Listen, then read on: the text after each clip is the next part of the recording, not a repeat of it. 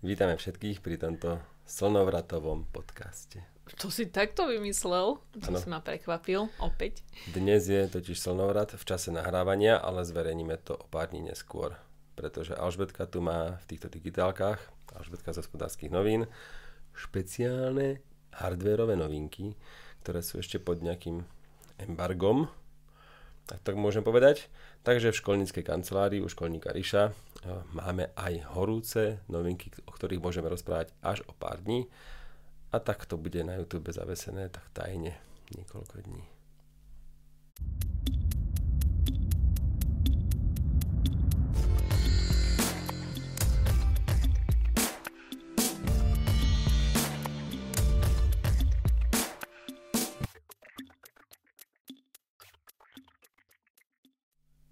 Ty nič nehovoríš, že? No neviem, však som čakala, že zvučka teraz pôjde, či? Čo je, mohla že som mohla? Jak a vieš, možno možno, bola. no. Ja neviem nikdy, kedy ju tam ty potom strihneš. To ani ja. Ja si to tak Nevieš dňa ani hodiny. Neviem nič. Máme tu aj slúchadlá, ktoré som vždy chcel vyskúšať, ale nebol som ochotný si ich kúpiť, samozrejme. Takže Sony Linkbuds, o tých budeme rozprávať. Ale hlavne mňa v súvislosti s tým slnovratom zaujala jedna vec. No poď, prekvap ma. Lebo slnovrat je 21. jún a zimný 21. december. A vždy sa hovorí, že odteraz už sú dni kratšie. Nie od júna, od 21. júna už sú dni kratšie. Sa skracujú. Áno, dobre, po Jánovi, či jak to je, nie? No a tak nie, ja to, neviem, kedy je Jána. No veď to je tuším tam 24, niekde. nie? 27, No to je dobre, jedno. ja si to spájam s tým, a potom ale zase v zime, 21. december, respektíve Kračún, alebo Vianoce, alebo čo je, to je jedno, tak sa zase dni predĺžujú, nie? Odtedy. 21. december, nech 23. Dobre, áno. A na nový rok, oslepačí krok. A není to tak? Nie. Teraz mi vysvetlí hneď, Fakt. že prečo. Lebo ja som si pozeral napríklad západy slnka. A myslím si, že teraz zapadá slnko napríklad o, ja neviem, 20:50 a zajtra to bude už 20:49, pozajtra 20:48, nie, tak by som to čakal. Tak to normálne je v septembri alebo v máji, vieš. Hej? Nie. No, povedz. Normálne od teraz do konca júna, takže od nejakého 20. do 30. slnko zapadá úplne rovnako. U nás. Hej, bavíme sa o Slovensku. Dajme tomu o Banskej Bystrici, stredné Slovensko. Lebo v Bratislave to je trošku posunuté, v Košiciach trošku posunuté. Východ slnka je samozrejme rýchlejšie a skôr v Košiciach. A zase západ slnka je trošku neskôr v Bratislave. Však aj ten východ. No ale od 17. júna do 7. júla, to je normálne, že od polky júna až do 7. júla furt zapadá to slnko rovnako. Hej, 20:48 až 20:50. Takže to sa vôbec teraz ešte bude pár dní, rovnako už aj bolo, aj bude. Žiaden strach. Do polky júla slnko zapadá úplne v pohode. Furt rovnako skoro. Chvála Bohu. 1 minúta. Až potom od nejakého 12. júla sa to začne potom ten západ slnka urýchlovať. Vieš, až už zapadne skôr o minútu a o ďalšiu minútu. To už bude 20:45. No a potom asi každý deň o minútu skôr zapadne. Hej? Takže 1. augusta zapadá 20:23. No dobre, ale tak prečo... No, Počkaj, vysvetlím ti, lebo to nie je tak jednoduché. Potom 2. septembra, 1. septembra zapadá 19. Keď to mám úplne zaokrúhliť a zjednodušiť, tak 1. augusta zapadá 20:30, čo je ešte v pohode, hej, nie je to o 9, nie je to 20:50, ale 20:30 1. augusta je v pohode. 1. september už je 19:30 plus minus. 1. október je 18:30 a 1. november by si povedal, že to je 17:30, hej? Ale tam sa posúva čas pred dušičkami, takže to je 16:30. Tam sa to potom šupie na ten zimný čas, pričom zimný čas je ten normálny, hej. Letný sme si vymysleli kvôli energiám a takýmto veciam, aby sa nesvietilo ráno a neviem čo všetko. Takže o hodinu to asi ide každý mesiac, hej, že to zapadá skôr. Ale východ slnka sa mení teraz. Vieš, východ slnka, tam je to trošku iné. Takže od dnes už začína slnko vychádzať neskôr. To je pravda, takže deň sa skracuje. Ale koho zaujíma východ slnka o 4 ráno, hej, 4:40. Tak rozumiem, takže v tomto je ten vtip, že sa východ slnka teraz u nás. Čo? Bavíme sa o našej pôjde geografickej... neskôr, áno, hej, ako keby. O našej geografickej, že to je zemepisná šírka a výška, hej, a toto všetko. Takže u nás na Slovensku to je tak, že východ slnka sa trošku už bude posúvať, takže 14:40 to je teraz a potom to bude o pár minút, neskôr počas celého júna, tam to je fakt o minútach. A až zase od 10. júla sa to začne potom rýchlejšie. Hej? Takže napríklad 3. septembra vychádza o 6. ráno už. Že nie o 4:30, ale až už fakt, že o 6. 15. oktobra o 7. A 29. október, pred dušičkami ten víkend napríklad, aby to bolo jednoduchšie, je najlepšie na pozorovanie východu slnka. Lebo to je 7:30 skoro vychádza to slnko. Takže nemusím privstávať. Áno, aj sa vyspíš. Ja som tak pozoroval na žlani, to si pamätám, že som dcerku zobral a sme išli na kopec, na chalupe a proste úplne v pohode vlastne vyspatý. Tak to je najlepšie na pozorovanie slnka, lebo potom sa už posunie čas a to telo sa už predsa len prispôsobuje. Lebo ty vstaneš aj 6:30, hej, na ten ďalší deň. Ľudia tak bežne vstávajú, je to neuveriteľné. Myslím, že keď stávaš, dajme tomu, že o 7:00, tak si povieš, východ slnka 7:30 stihnem niekde na kopci, hej, že stane trošku skôr. No a na druhý deň, keď sa posunie čas, tak ty tak staneš, hej, ten čas je, akože technicky staneš rovnako, len sa posunul. Ale hovorím, pred dušičkami je najlepšie pozorovať slnko, východ slnka takým, čo nevstávajú skoro. A to by bolo ako také odporúčanie. No ale potom je ten zimný slnovrat a tam je to zase úplne inak. Zase v zime si hovorím, že dobre, že slnko vychádza najneskôr 21. decembra, nie? A potom už vychádza skôr a skôr a skôr.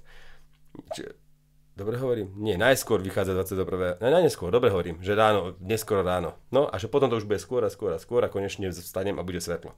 Nie. Normálne je to trošku opačne ako na letný slnovrat. 21. decembra vyjde slnko 7:32. Ale potom ešte celé Vianoce vychádza neskôr. Takže na Silvestra vychádza 7:36. A že prečo? Však potom, čo to je za blbosť? To je celé zase inak. Zase to proste posunuté. Takže najskorší západ slnka je naozaj 8. až 18. december a zase ten západ slnka, tam to platí, že sa to začne už urýchlovať. To znamená, že letný slnovrat, tam sa začne posúvať východ slnka, čo ťa nezaujíma, lebo ty chceš zapadať, ten je furt, aj ešte do 15. júla je to úplne v pohode, do 9. svetlo. Ale v zime, na zimnom slnovrate sa posúva práve ten západ slnka. Že ten sa začína, to čo reálne využiješ, hej, aspoň teda väčšina z nás, nie každý. Lebo niekto má rád ráno slnko a niekto chce večer čo najdlhšie svetlo. Takže slnko vychádza ráno najneskôr až medzi 27. decembrom a 5. januárom. Normálne až západ slnka už na Troch kráľov je o 15 minút posunutý, ale to ráno je tma furt až do Troch kráľov. Rovnaká. No vidíš to. Takže to nie je tak, že Ježiš v zime, kedy by si konečne celé to ráno, vieš, že svetlo, to sa ťahá až do Troch kráľov. Furt, pozor ľudia. A až potom sa to začne konečne to slnko ráno ukazovať skôr a skôr a skôr. Takže veľmi zaujímavé pre mňa, že dobre, tie dni sa skracujú a predĺžujú, ale vlastne východ slnka a západ slnka sú úplne iné. To nie je, že o minútu je skôr východ aj západ rovnako a v rovnaký deň, že sa to tak nejak skracuje rovnomerne, to vôbec. Takže toto ma celkom prekvapilo a ja celkom sledujem aj východy a západy slnka, takže ma zaujíma hlavne v komentároch, nech napíšu naši fanúšikovia, že či tiež sledujú východ slnka a západ slnka. V hodinkách napríklad to býva. Sleduješ východ slnka v hodinkách? No, ale ja teraz takto to myslíš. Aha, že nemyslíš to tak, že chodíš sledovať východ slnka. Nie, ja spím. Chcel si povedať... Ja sa snažím spať ráno. Čiže chcel si povedať, že v hodinkách si to sleduješ tieto informácie. Áno, kedy vychádza slnko. Samozrejme, východ slnka sledujem na jeseň, v zime, na jar. Keď už konečne bude svetlo. A západ slnka tiež nesledujem teraz, viem, že o 9. je ešte svetlo. Ale zase na jeseň idem niekam, niečo plánujem. Napríklad nesvietia ti ďalkové na aute alebo čo, tak vieš, podľa toho neviem. Každý má iný dôvod. Takže dá mi pozor, keď vás Rišo pozve sledovať východ slnka, tak on len takto proste dá ruku, bude na hodinkách sledovať, kedy to slnko vlastne teda vyjde a potom spí ďalej, hej? Áno. Dobre. No, skrátka, napíšte mi, že či aj vy ste takto zaťažení na západ a východ slnka. Samozrejme v rôznych aplikáciách, v hodinkách, dnes už aj v tých lacnejších, alebo skôr v hodinkách značiek, ktoré nie sú až tak prešpikované funkciami, tak sa už nachádza východ, západ slnka, dokonca aj fáza mesiaca. To sú takí tí lunatici všelijakí, nesledujú, že kedy čo zberať.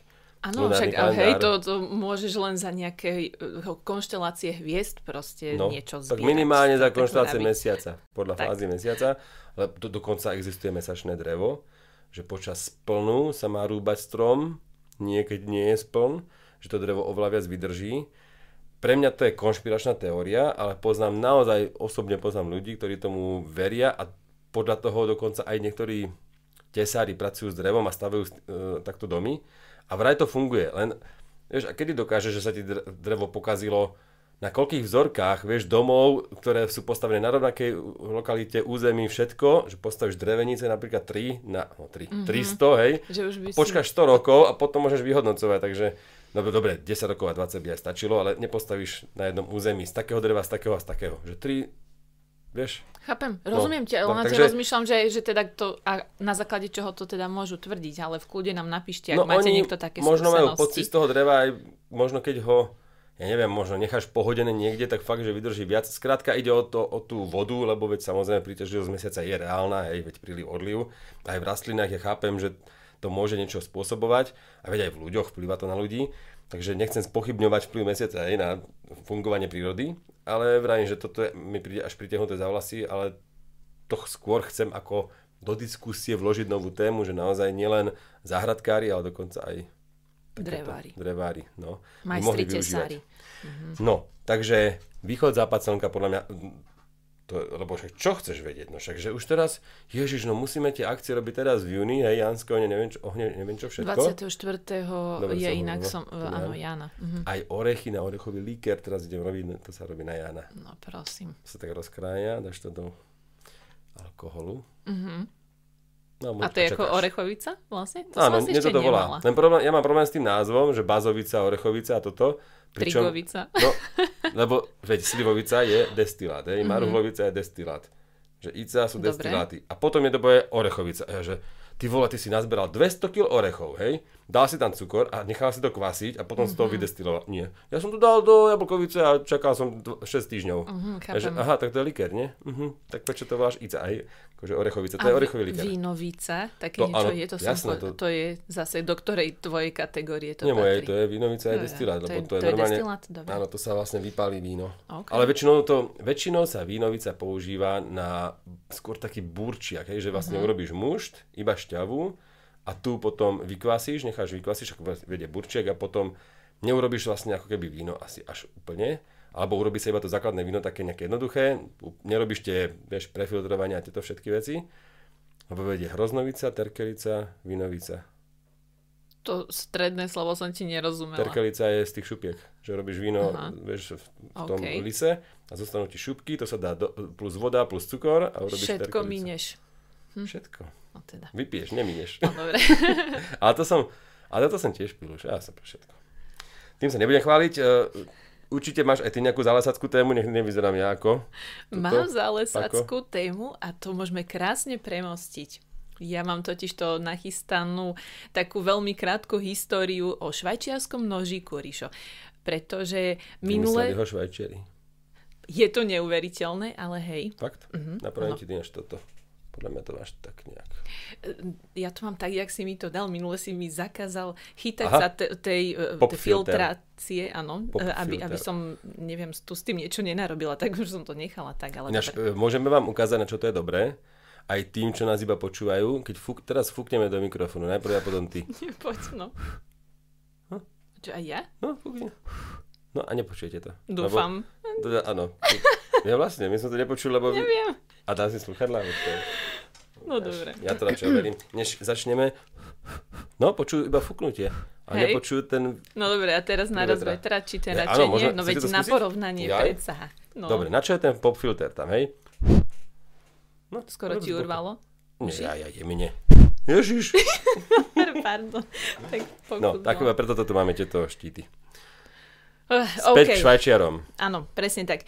Minule sme tu totiž rozprávali len tak úplne náhodou o tých nožíkoch, že poďme dať takú témičku a celkom sa nám ľudia rozprávali, že aj oni majú, naši poslucháči, radi rôzne nožíky a využívajú to všetko možné. Tak teda ešte som si povedala, že videla som na Idnese takú tému, takže vieš, koľko rokov má švajčiarsky nožík? Mal presne 12. júna. Mám tu napísané, že Alžbetka 125 rokov švajčiarskych nožíkov. Tak hádaj. Ale možno ten človek bol vlaňajší. Dám ti 3 možnosti. Ja tak odvážne 126, lebo možno to výročie už bude napríklad od januára alebo dačo. Vieš, že sa vie nazbierať taký rok. Vieš čo, si veľmi blízko, ale je to 125 teda. Úžasné. Skvelé. Tak, pardon. Takmer okrúhle jubileum. Áno, tak vieš čo, ale zaujímavé teda, oni si povedali, nejde len o to, že je to 125 rokov, ale začnem teda od konca, počkaj, že dokonca k tomuto výročiu Švajčiari vydali špeciálnu edíciu s 9999 nožmi. Takže k tomuto 125 modelmi nožov či kusov? Kusov, sorry, že áno, označené. Taká edícia. Áno, k tomuto výročiu. A je to jeden model? Takže preto, áno, je to jeden model a toľko to kusov. A ten model je najzákladnejší, či najčastejší, či replik 9999 replik pôvodného švajčiarskeho armádneho noža. Má číslovaná zberateľská edícia k tohtoročnému 125. výročiu patentu. Počkať, dobre, nech tu nepletiem hrušky s jablkami. Nie, tak nazývajú to 125 rokov, ale datuje sa to od patentu, ktorý teda bol, o pár rokov neskôr ako zakladateľ Karl Elsener vlastne vytvoril tento nôž. Totižto v roku 1884 tento nožiar Karl... Ja som si otvoril tvoj ilustračný obrázok.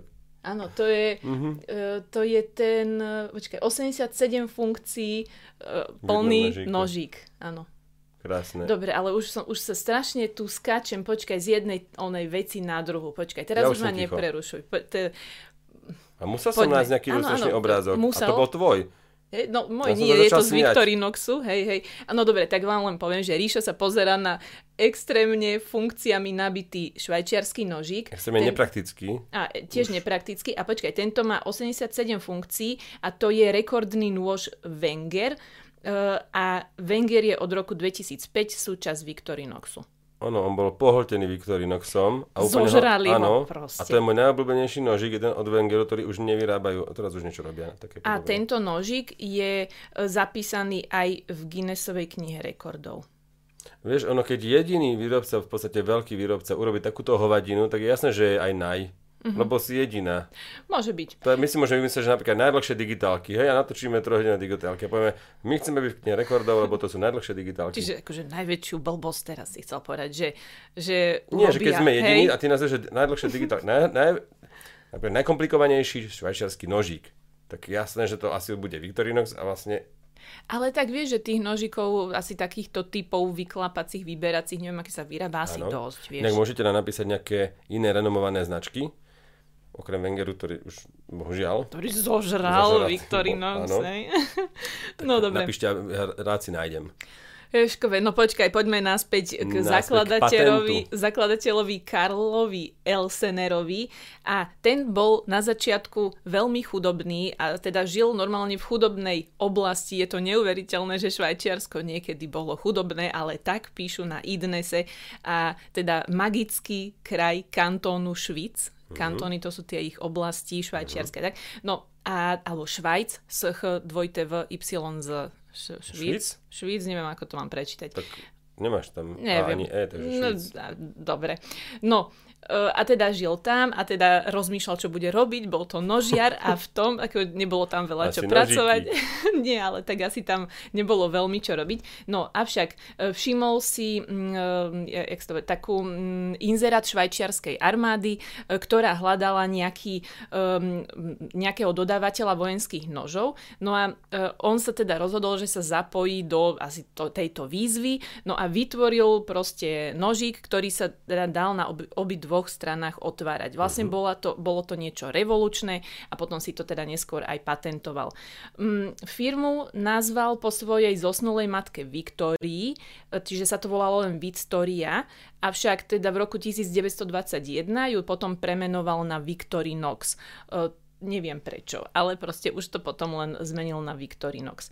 No a bol avšak stále iba lokálnym producentom nožov pre švajčiarsku armádu, čiže ešte stále akože vyhral teda nejakú tú súťaž a teda dodával tie nože, armáda bola nadšená, super, avšak že nejako zatiaľ ešte medzinárodne neprerazil. Lenže potom, keď prišli, nemám tu poznačenú svetovú vojnu, či prvú, či druhú.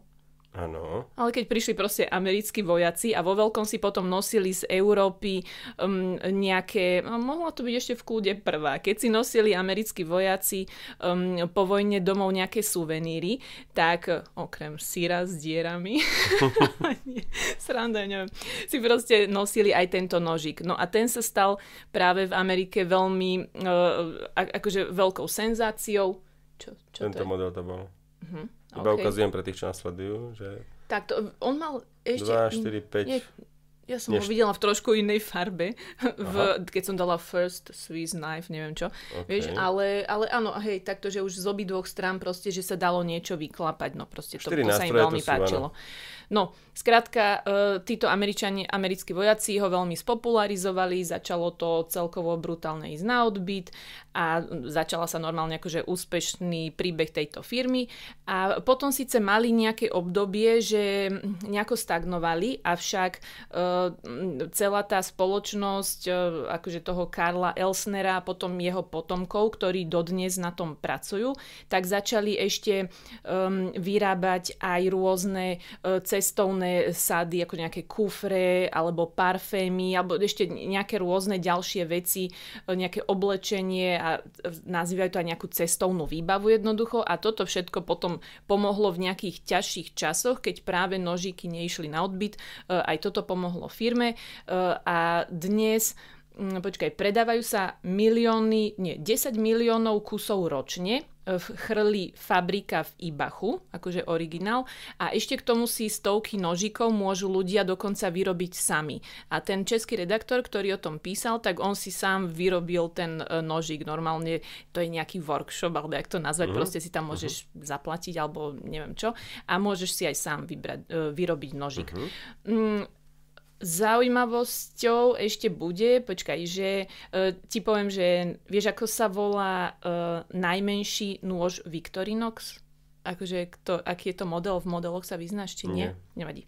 Tak ja ti poviem, tak je to Escort a má 17 gramov a naopak najväčší model, ktorý je v bežnej ponuke, okrem toho Recordmana, čo sme videli, s tými 87 funkciami, tak s funkciami nabitý model Swiss Champ XXL, Swiss Champ, akože šampión XXL, ten má 73 funkcií a váži 353 gramov. A ešte naposledy zaujímavosť... To je stále menej než niektoré telefóny. Presne. Môžeme to aj takto prirovnať. A ešte zaujímavosť, že v aktuálnej ponuke nájdeš okolo 400 rôznych modelov vlastne týchto nožíkov z Ibachu. Takže taká krátky náhľad na nožíky teda a zaujímavosti. Už nová kópia toho pôvodného, toho populárneho armádneho prvého Victorinoxu, ktorý je dnes v tej edícii 25 rokov. Takže môžete si to asi aj objednať aj vy. Aký 10 000 ich bolo vyrobených? 9999. Tak to už je dávno preč. To sa asi už nebude dať kúpiť. To už na bazoši za viac. A inak ešte to miesto, kde sa tie nože akože v tom Švíci vyrábajú, tak sa nazýva údolie nožov, tak to dnes teda volajú, že normálne je to tam nejaké preslavené skrátka. Takže údolie kosti v Amerike. Áno. A zároveň, keď už hovoríš takéto, tak zároveň ten kanton Švíc je aj krajom, kde sa zrodila legenda o Williamovi Tellovi, švajčiarskom národnom hrdinovi. On nebol naozaj, hej? No, ja neviem, či to bola ja neviem, takto Janošik existoval? No, žil. No, a tento možno tiež existoval, ale čo všetko mu prisúdili, to neviem. Neviem, či, povedzte nám, ako to bolo s Williamom Tellom. Ale možno to zase bola, vieš, že osoba možno tej, neviem, či robil to, čo tam strieľal. Nie, ale s tou kušou tam zrejme behal, no ale teda či William bohatým Tell bral a chudobným dával. Švajčiarsku, anglicky meno. To je nemecké? Wilhelm Tell. Áno? Tak to bolo. Aha. Pardon, tak mala som to povedať po nemecky teda, hej. Tak tým sa všetko mení. Tým, áno. Dobre, tak to som sa dozvedela niečo nové dnes. No, dobre. Keď máte ešte vy viac zaujímavosti a ten, kto sa v tom vyzná, určite povie aj oveľa viac vecí, tak šup do toho. Šup do toho. Slovensko.sk sa šuplo do novej aplikácie. Všetci už sme o nej hovorili dokonca, že bude nejaká slovensko.sk aplikácia. nakoniec je to iba autentifikátor, to znamená, nemusíte už k počítaču pripájať váš občiansky preukaz do čítačky, ale stačí to urobiť už len raz, keď si stiahnete aplikáciu Slovensko.sk, ktorú ja tu mám, aj dokonca Slovensko v mobile, pardon, na ktorú narazíte normálne, že idete na slovensko.sk web, hej, lebo taký web existuje, kto ešte nevie, slovensko.sk a v hornej časti máte normálne nejakú ponuku, bývanie, cestovanie, doprava, skrátka tam máte všelijaké informácie. Ja tam tiež úplne bežne nechodím, ale ono možno nie je na škodu sa tam sem tam pozrieť.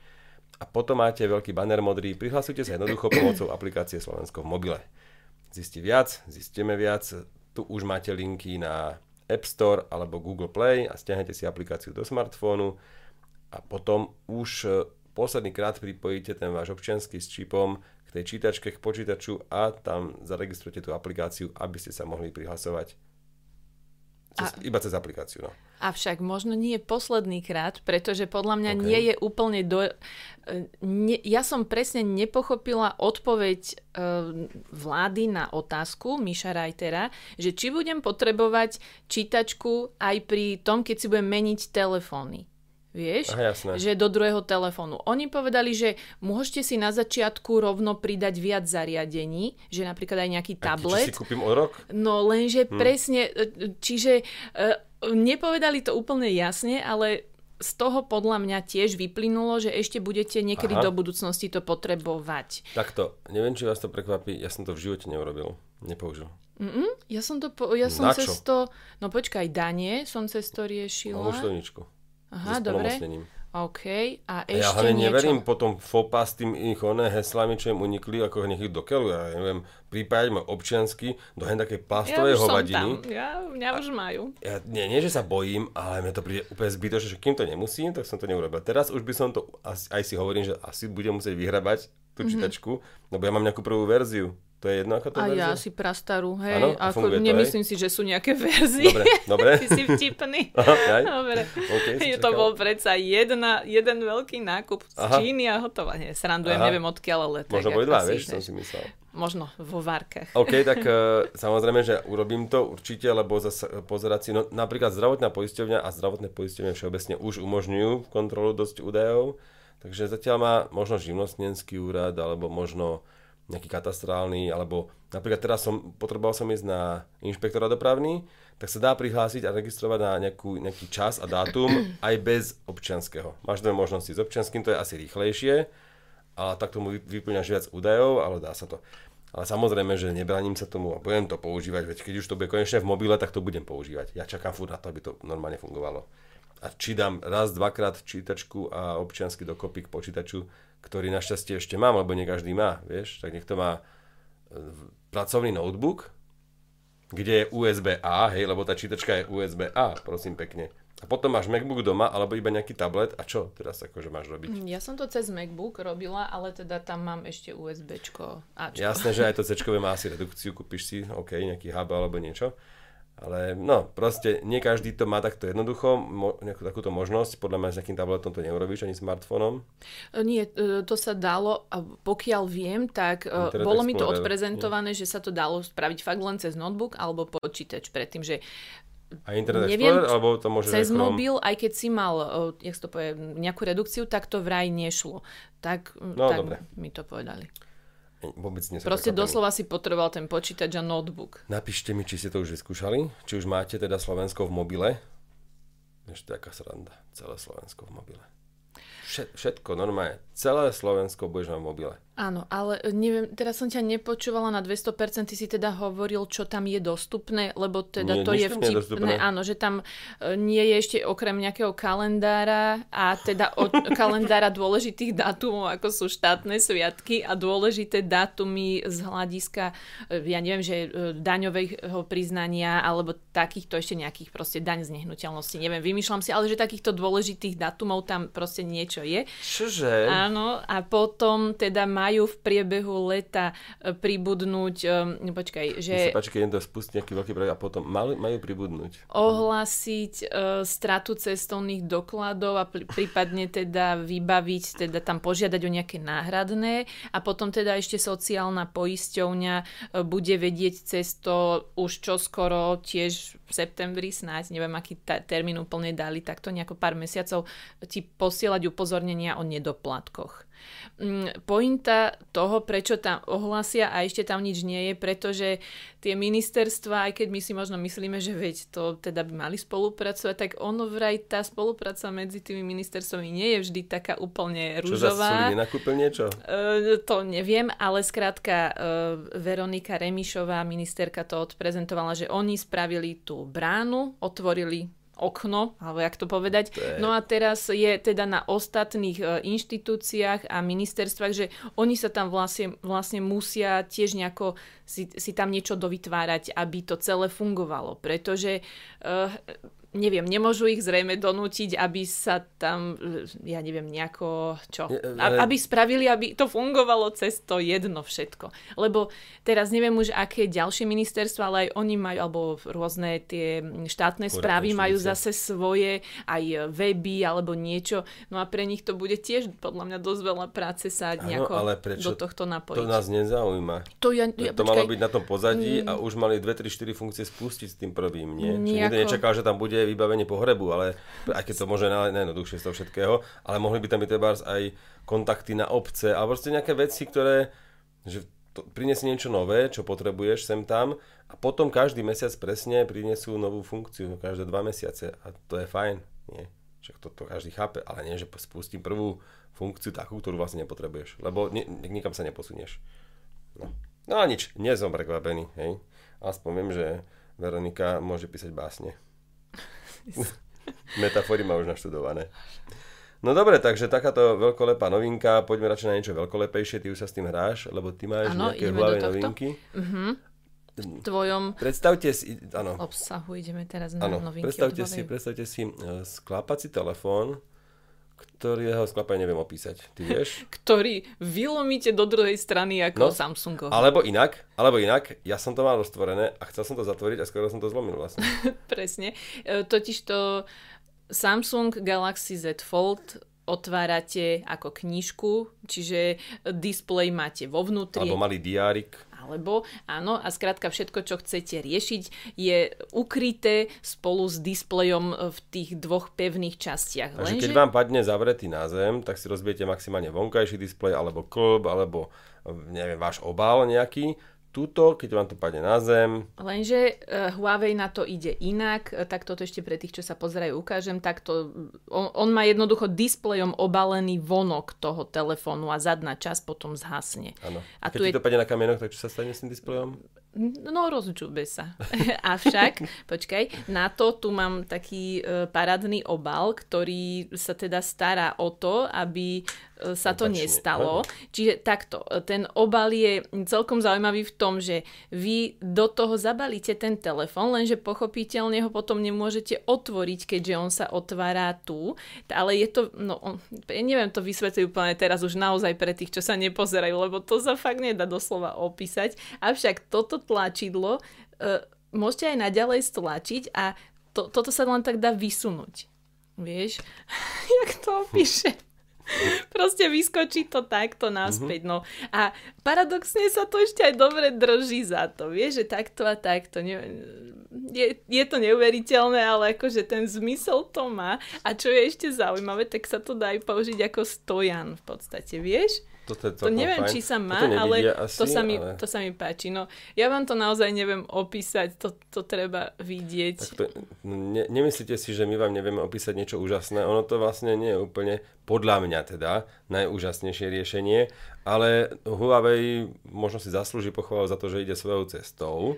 že nekopíruje. Počkaj, on aj kopíruje, teda keď chceš Áno, povedať prvý... to, on má aj iný, totiž, ja si to ešte poviem, ale povedz, áno, toto je zaujímavé v každom prípade, čo Ríšo ukázal. Ja to chcem zavrieť, že ako ten Z Fold. Ja aj do druhej strany. No, tak dobre, keď už Ríšo začal s tým, že nekopíruje, takže áno, v tomto modeli Huawei Mate XS2, ktorý teda mám v rukách. Ešte raz si zopakujeme, Huawei Mate XS2, tak v tom nekopíruje nikoho, tu ide doslova svojou cestou, pretože ten displej teda je z vonkajšej strany, obaluje celý smartfón.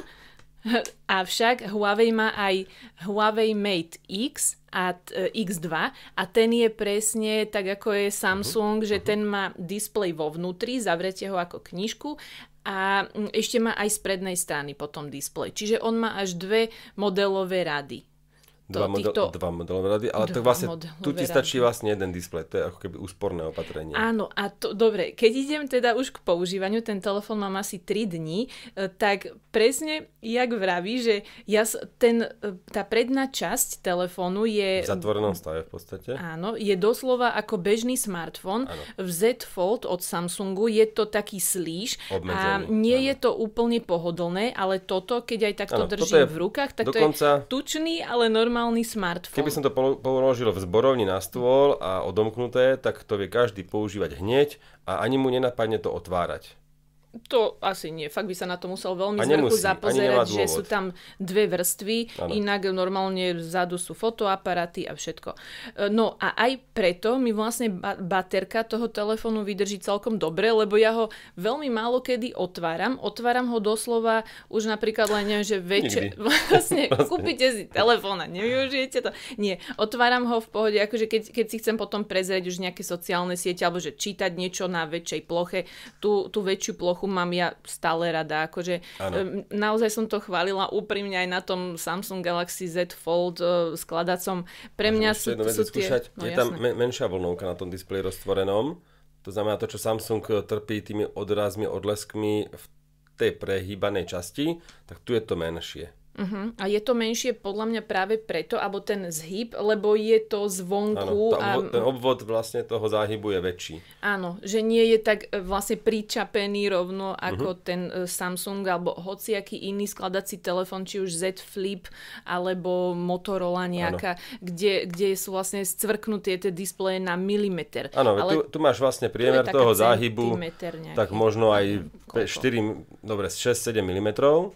Lebo veď tam ešte ochranné sklo neviem čo, takže tých 6-7 mm hrúbka telefónu v zavretom stave je aj priemer toho zahnutia. A v Samsungu to môže byť o 2 mm menej, čo už hrá rolu, keď on je vnútri. Takže... Len tá hrana je doslova nebezpečná, pokiaľ človek naozaj nemá ten kryt na tom. V zatvorenom stave je to výrazne ľahšie a menšie než Z Fold pre mňa. Pocitovo, naozaj mám pocit, že mám normálny mobil v ruke. To je chválihodné určite. Hej, inak fakt, že úplne okamžite som nejako na to naskočila. A aj tie foťáky napríklad sú na prirodzených miestach, to znamená, pracujete s nimi aj v zatvorenom a otvorenom stave úplne prirodzene, že toto je to miesto, kde sú foťáky. Hej, a teda fotoaparáty sú v takej bulve v pravej časti. Vulve, nie? Je to normálne taká brada. Chcela som použiť to slovo. Áno. Taká hrubšia časť, má asi centimeter, je to taký centimetrový valec, ktorý držíte v pravej ruke. Ľavák má problém, podľa mňa. Môže byť, má smolu. Lebo má foťaky tým pádom dole, keď to chytí opačne, keď to otočí. Aj predný foťak má tým pádom dole, aj reprák má dole. Tak musí sa to naučiť držať tou pravou rukou. Hej. No, ale vďaka tej bulve... Ježiš, ten názov. Ale nemám lepší. Dobre, putko a očko na hodinkovom remienku už máme vyriešené, môžete nám napísať. Jak to povedať, taký výbežok, skrátka. Inak do toho výbežku potom vlastne zapadá ten zvyšok displeja, čiže ako je to dômyselné, povedzme. No ale aj vďaka tomu výbežku sa to lepšie ergonomicky drží. Ako nie je to mega, je to stále... Ale že mám tam ten pocit, že to za niečo môžem tak nejak uchopiť. Predstavte si normálne taký kalendárik, ktorý bol skôr pozdĺžný a vysoký, mali do ruky, a že že otvoríte si teda v strede ten kalendárik a potom ho chcete prehnúť opačne, zavrieť ho otvorený, zavrieť ho otvorený a tak toto je to vlastne ten tvar. Že máte ten kalendárik stále otvorený, sklopený a potom ho len Ja neviem. No a keďže Ríšovi to pripomína kalendárik, tak pre tých technicky zdatnejších, ja vám zase poviem, že to trošku pripomína tie tablety od Lenova, kde... Yogatab. Áno, Yogatab by sa volá, to zase neviem presne ten názov, kde presne bola tá bulva. Áno, tá časť s batériou, tam boli valčeky s akumulátorom. To boli tablety, ktoré mne sa veľmi páčili. A toto je ako keby maličký tablet, ktorý v polovici prehnete a dorovnáte ten výstupok. Tak, akurát, že tuto v tom výstupku teda sa nachádza set fotoaparátov. Je tu hlavný 50 megapixelový, ultraširokouhlý 13 megapixelový a 8 megapixelový teleobjektív, ale nie je tu baterka. Baterka sa podľa obrázku nachádza v tých dvoch častiach. Je rozdelená na dve časti. Takže niekde tu a niekde tu. No za displejmi, za tými... skrátka v tele, jednoducho, áno. Dobre, čo... Mňa zaujíma bezdrôtové nabíjanie, nie. Vidíš, bezdrôtové nabíjanie neviem. Vidíš, to sa pozriem, ale v balení bol rýchly 66W adaptér. A počkaj len zo zaujímavosti. A stereorepráky? A sú tu stereoreproduktory hore aj dolu. Inak v tom výbežku je ešte vlastne USB-C na nabíjanie, pretože inak by sa asi nevmestilo do tých tenučkých častí displeja, takže to je také zaujímavé. A ešte čo, počkaj, ja niečo ešte poviem. Predná kamera nie je schovaná za displejom ako v tom Z Folde v tej trojke, kde to vlastne tak iba taký ťah zaujímavý, tak to je normálne priestrel na prednú kameru, takže keď... Nie je tu, iba je tu rýchlo nabije 66W a reverse charge. Áno, ešte ma zaujíma, že vlastne keď to roztvoríš, či s tým môžeš videotelefonovať, ale asi áno. Ako áno, asi áno. Takže stojan si urobíš. Nie, takto. Ja, no asi len takto, vieš, jak sme to mali. Možno v tom obale to bude zase lepšie. Takže to máš takto v tom obale. A to tak asi takto stačí. Dobre, takto keď to máte položené. Akože nejak to pôjde. Tak, áno, v tom obale to bude tak, aby to, vieš, zhaslo tú časť displeja. Ináč, to je dôležitá informácia. To vlastne, keď to nezacvaknete do toho výstupku, tak to má uhol asi, ja neviem, koľko to je, 80 stupňov, 70. No, skoro pravý, alebo tak, že nie je to čudný. Žiadny 30 stupňový, alebo tak, je to, už sa to blíži k tomu ostrému uhlu. A to slúži ako stojanček a vtedy tá druhá polovica displeja, nie je to presne polovica, ale tá druhá časť displeja je zhasnutá. Svietí iba tá. A potom sa to rozsvietí niekedy. Než toto si nepochopila. Nie, ono takto, že musí to byť presne v tom sklone, akože už nejakom konkrétnom. Už takto si to proste samé žije svoj život. Vieš, to má, vždycky. To má presne taký uhol, kedy to zhasne. Tak ti ukážem niečo, čo som si všimol, lebo to mi nedáva zmysel, že tu máš domácu obrazovku. Áno. Teraz som to zohol trošku a to nesedí, to, čo ty hovoríš, zhasol. Potom sa zase rozsvietí niekedy. Či nie, to sa už nerozsvietí? Neviem. Aha, áno. No však ale to si dal už zase, podľa mňa tam je rozdiel tých milimetrov. Nie, však som to mal skoro rovné a to zhaslo. Však mám to úplne rovno, hej, teraz. A zohnem to trošku. A už hasne. Však to kúkaj. No ja chápem, čo chceš povedať, a potom? Ale tak to sú také zlomky sekundy, ale však proste pointa je, že keď to cíti... A pozri, a teraz je väčší ten uhol. Dobre, ale keď to cíti, že sa to asi roztvára, tak vtedy sa to naspäť dá, vieš? Tak potom je to tak. A však zhasnuté to bolo, čo ja viem, pri 110 stupňov, nie 160 asi. Ale už teraz to už vie, že to ideš, vieš, že on podľa mňa teda vníma, čo s tým pôjdeš robiť. Senzory? Vieš? No ale nie, keď sa dotknem, podľa mňa to nie je vyladené, na druhej strane je to novinka. A to sa dobre, mne to nespravilo nikdy nič nečakané. Takto, ja toto nepovažujem za nečakané, ale však, dobre, teraz to chápe. Viem, čo chceš povedať. Dobre, že on si myslí, že sa ide zatvoriť. Ale áno, tak sa tak zhasne. A takto, vieš, už teraz to cvakne, ale zase vieš, že idem ho roztvárať. Čiže dobre, ani ja som to nepovedala na 100% dobre, ale keď sme sa teraz nad tým zamysleli, on vyhodnotí ten smer roztvárania a zatvárania. Áno, tipne si, čo chceš robiť, lebo takto to ide zlomiť. Že nepovažujem to za nevyladené a dokonca ani nestlačam, teraz už áno, ale že počas toho, proste jak toto, že napriek tomu, že stlačam displej, tak si nestlačavam... On je tak pomaly, že on nič... Nestlačavam si aplikácie, aj keď sa snažím dotknúť, aj keď sa dotýkam displeja, keď to zatváram a otváram. Pri manipulácii. Predstav si napríklad telefóny od Sony, ktoré sa pri tom mačkaní, už keď tam mali rôzne tie akcie, alebo aj HTC, presne. HTC ide predstaviť nový telefón o týždeň. No. To bude pecka. To si mi povedal dnes, to To som aj áno, nevedela. to súvisí s niečím, s tým, Ježiš, s tým druhým svetom. Metaverse. A ešte neviem, čo je neviem. Ja to nesledujem, tieto virtuálne svety, ale tak je to veľká téma teraz, len ešte stále ma to unavuje to študovať. OK. Recenziu toho telefónu potom nájdete na webe Hospodárskych novín. Mne sú tieto formáty celkom milé, ja sa s tým rada hrám. Otázne je zase, koľko to bude stáť. Nebude to lacné, cenu ešte nemáme, pretože tento telefón nepríde úplne v najbližšej dobe na Slovensko. Bude predstavený, alebo teda už v tomto momente bol predstavený, ale neviem, mesiac, dva, až kým sa tu dostane, takže cenu ešte nepoznám a nebude to málo. Zatiaľ stal v Číne, je predstavený, myslím, a okolo v prepočte 2000 eur, tak nejak. Čiže, no, tam tá cena bude zase tomu. No, prosím, takže tak. Ešte to, že fotoaparáty sa mi celkom páčili, sú podľa mňa úplne OK, ale zaujímavosťou je, že vo vnútri sa nenachádza podpora 5G, keďže Huawei teraz bojuje so všetkými možnými sankciami, bla bla, tak v tomto telefóne pracuje procesor Snapdragon 888, má 8 GB RAM a je tu 512 GB úložisko. A žiadne Google služby. A nie sú tu Google služby pre pána, veď áno, aby sme... To už teda súvisí s tými všetkými obchodnými vojnami. Áno. Alžbetka doniesla aj Sony slúchadlá, Sony Wireless Link Buds, True Wireless Link Buds, ale stačí nájsť a hľadať Sony Link Buds spolu. Link Buds. Zvláštne slúchadlá, ktoré... Každé z nich je stvorené ako keby z dvoch loptičiek, z dvoch glúočok, alebo ako to povedať, sú inak tvarované. A skrátka, vy si dávate do ucha slúchadlo, ktoré má v strede dieru.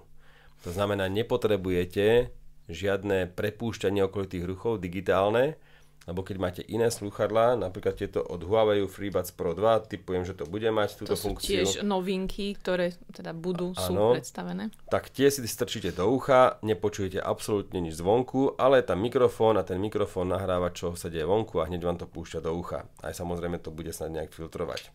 Ja to poznám z AirPodov, však sa volíte to AirPods Pro, tak tie používam ja. Funguje to tam veľmi dobre, to je veľmi dobre vyladené, pozrite si recenziu, ktorú som robil.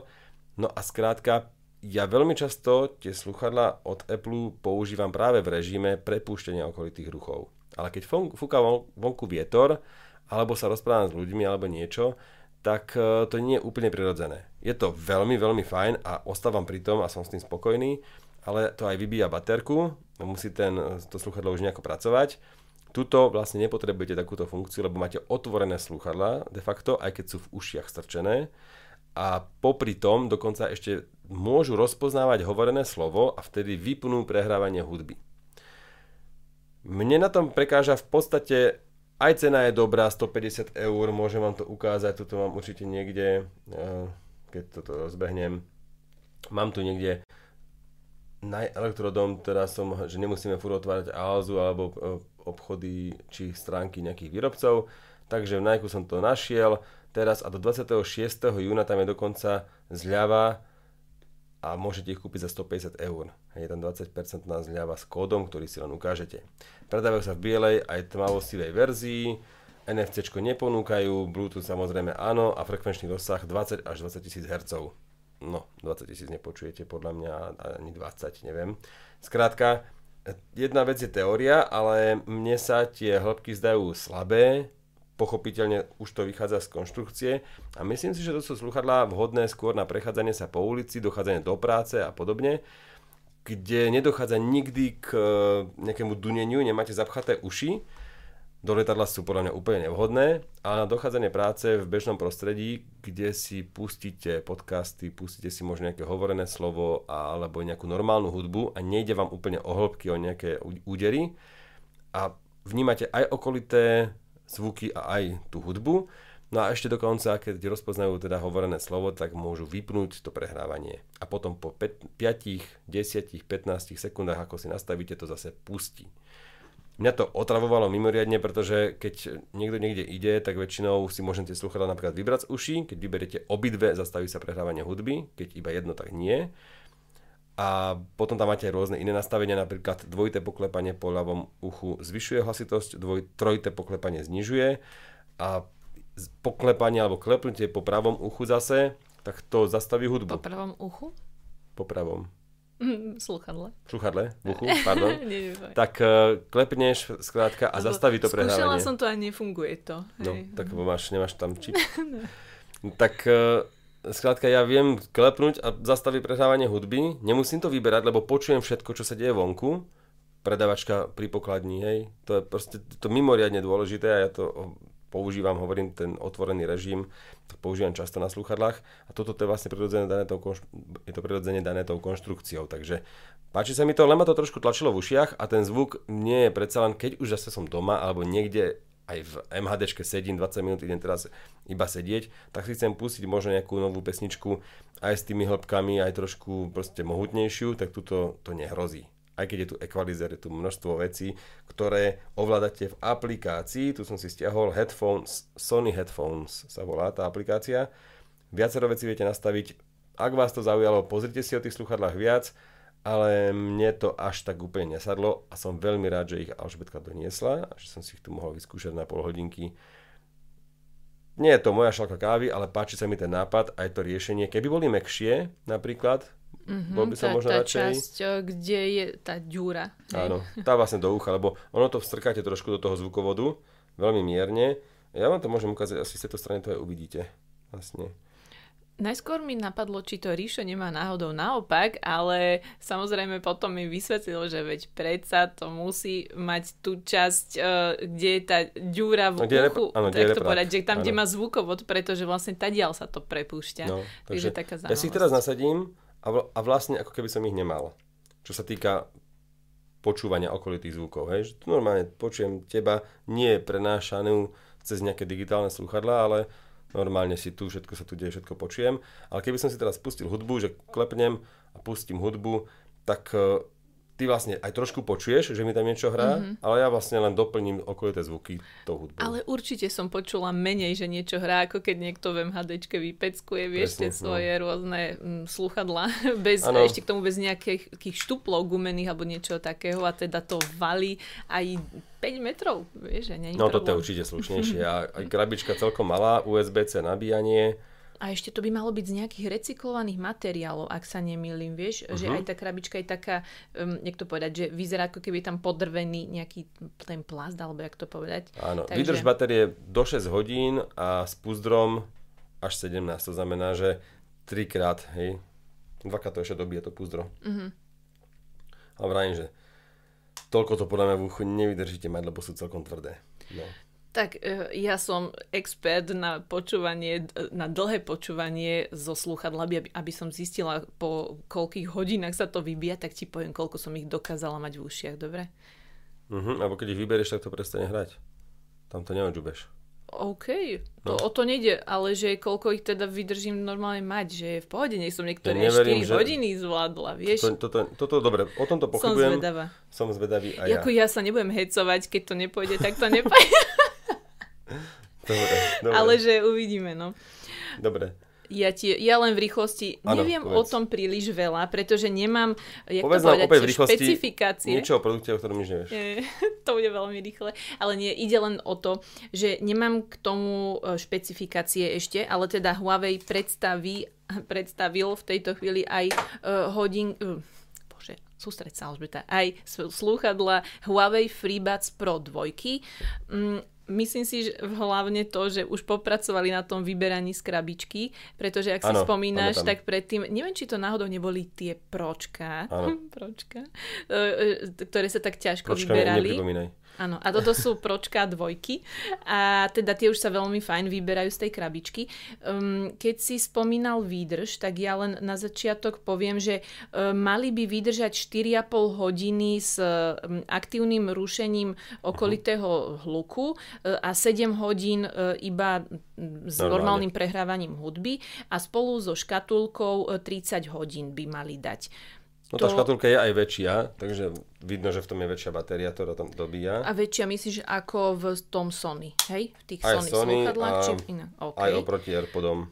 Dobre, a teraz základné info, čo sú na krabičke, sú tu duálne reproduktory, môžete samozrejme si pomocou aplikácie Huawei AI potom, jak to povedať, riešiť nejaký ekvalizér, môžete si tam už nastavovať tú hudbu a nejako si prispôsobiť, či chcete, aby viac išli basy, výšky, neviem čo.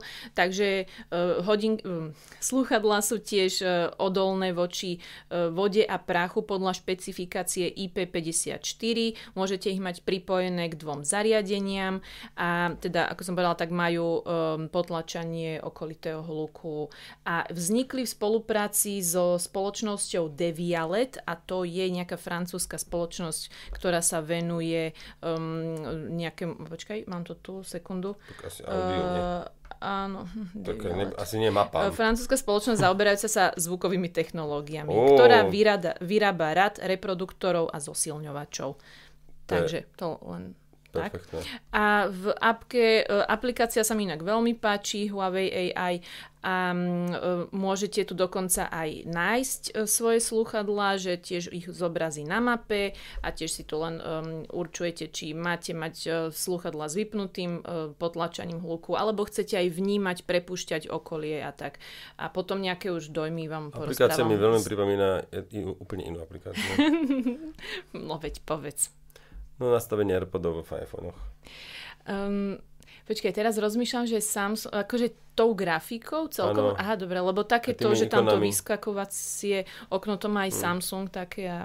Nevadí, toto mi je ešte posledná vec, takto, tie slúchadlá sa dajú ovládať dotykmi, avšak dotykmi, jak to povedať, že nie len takým, že ťukneš, ale musíš to tak vedome stlačiť. A občas som si není úplne istá, či to sa nechystá vypadnúť. Možno som si tam dala také tie väčšie gumičky, takže možno niečo potrebujem ešte do toho ucha viac zaraziť, ale tým, že to musíš tak viac stlačiť, že na pauzu alebo na prehratie ďalšej hudby, tak teda skladby, tak je to, musíš tam tak viacej akoby proste pracovať a treba dávať pozor, aby nevypadli možno, že vtedy alebo tak. Zaujímavé. Huawei FreeBuds Pro 2. Uvidíme, aký bude zvuk, lebo to som nemá možnosť počúvať. Podľa mňa je fajn. Mne sa veľmi páči. Koľko stoja? Neviem, to ešte neviem. Tiež. Však my vôbec to môžeme šepkať, musíme. Bože môj, čo keď nás niekto počúva. Neviem ešte. Čítal som, alebo počúval dokonca podcast Výklus, alebo to článok na denníku N. Naozaj Výklus. Treba pre zdravie 10 000 krokov. Ale môžeš si nájsť teda podcast Výklus a tam je krátky podcast 10-minútový o tom, ako vznikol,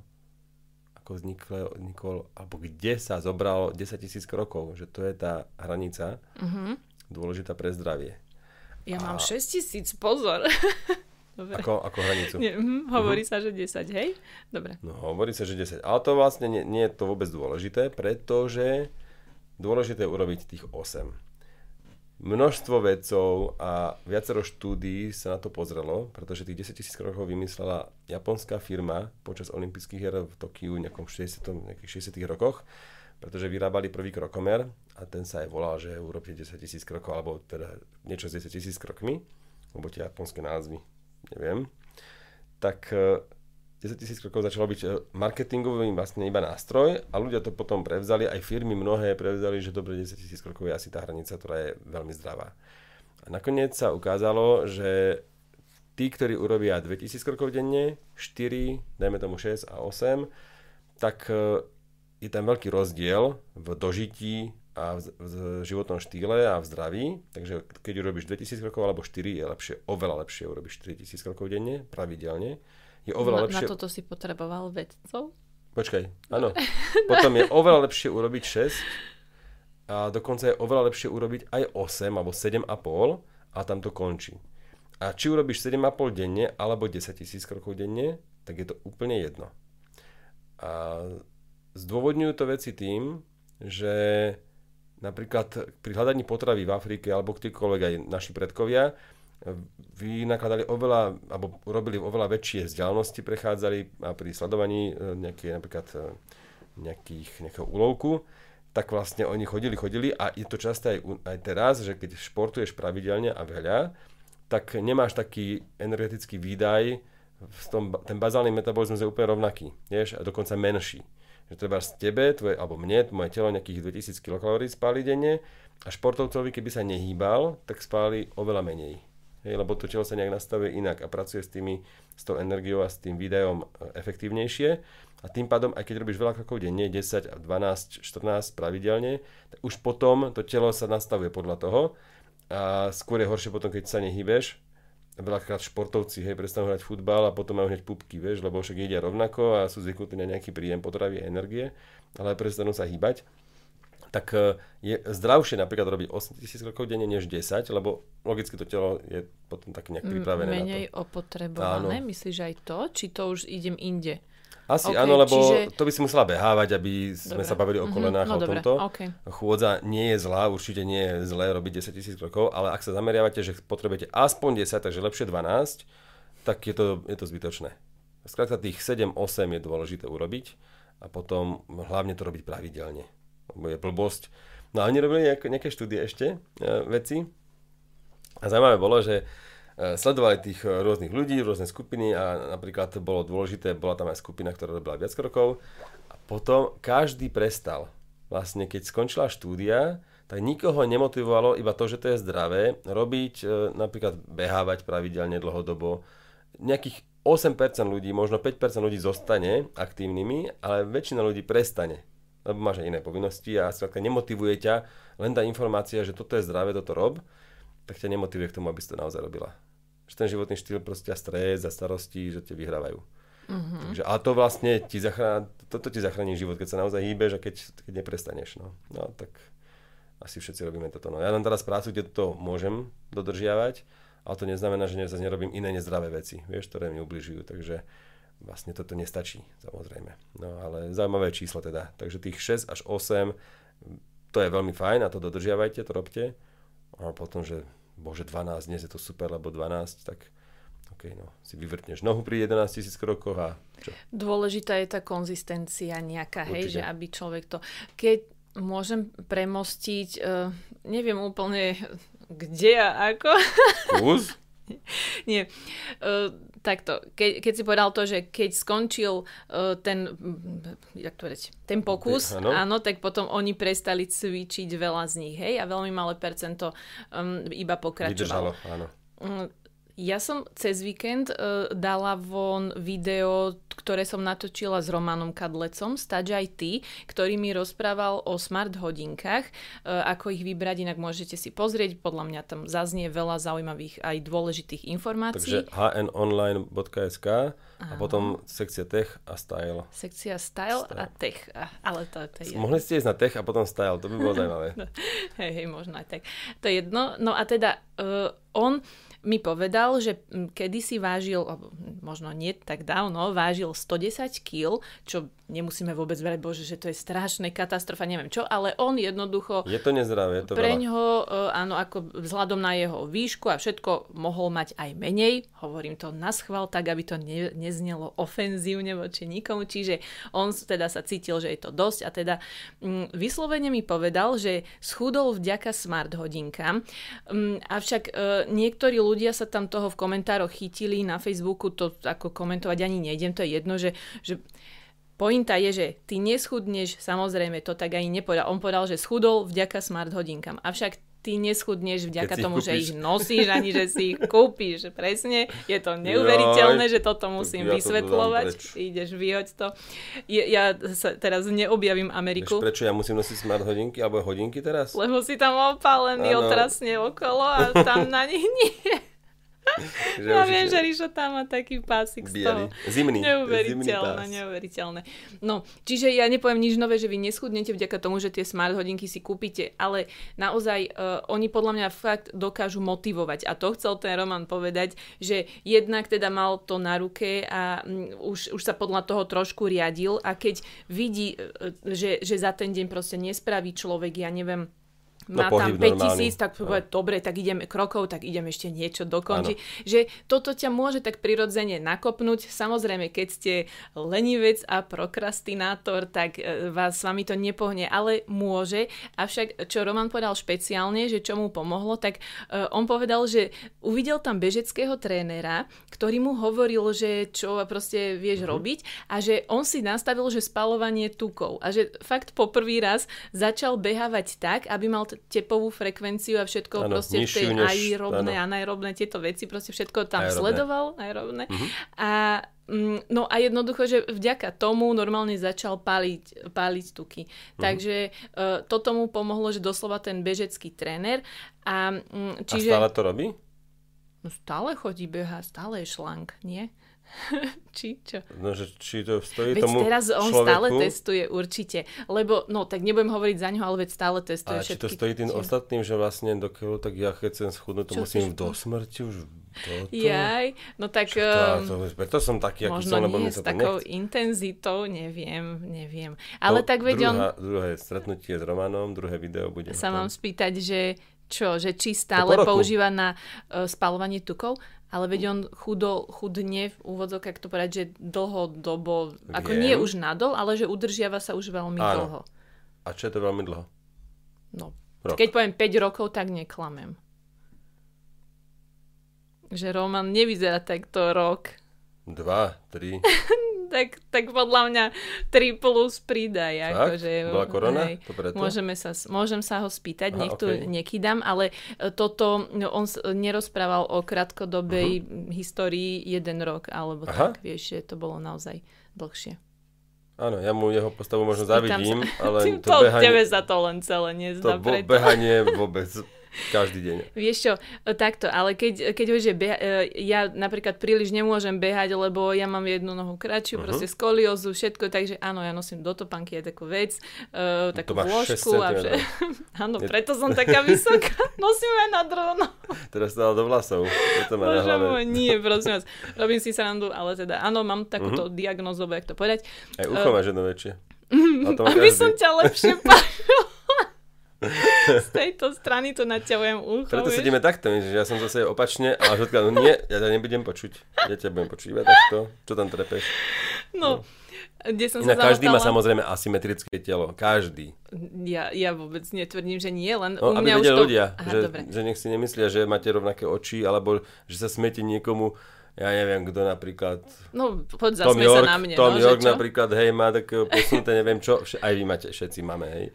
Tak, no len teda ja niektoré asi som mala až tak viditeľnejšie, alebo teda skôr už to išlo do zdravotných problémov, pretože to je jedno. Áno, chrbát proste by ťa bola.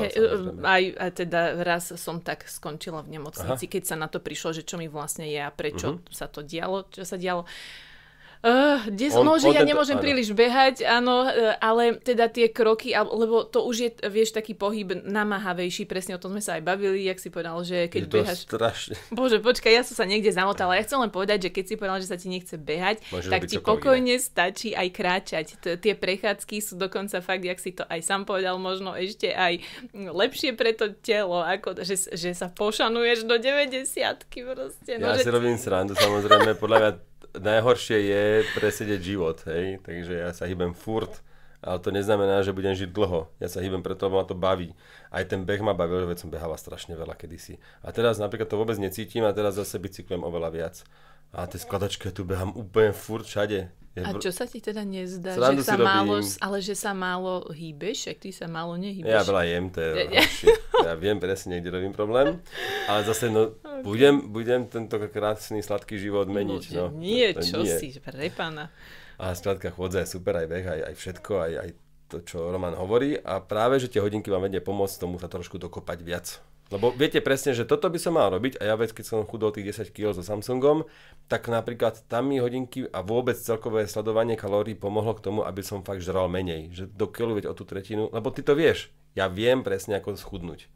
Že stačia ti polovičné raňajky alebo dvojtretinový obed, dvojtretinové každé jedlo, lebo ty už sa poznáš. Však ty presne vieš, ako jedávaš. Takže keby si zo všetkého ubrala, tých 30%, nech to má aspoň nejakú váhu, tak stále si najedená. Stále len ten žalúdok si zvykne za prvý týždeň, musíš o tom byť presvedčená, že to chceš a potom rob trošku viac pohybu. A nechlonci proste sladké, ale iba vodu. Daj si tam 3 kvapky citrónu, keď chceš, alebo aj 5, keď môže to bude trošku zdravšie. Citrónu aj polovicu môžeš dať, nie? Áno, ale zase to na zuby nie je úplne dobre.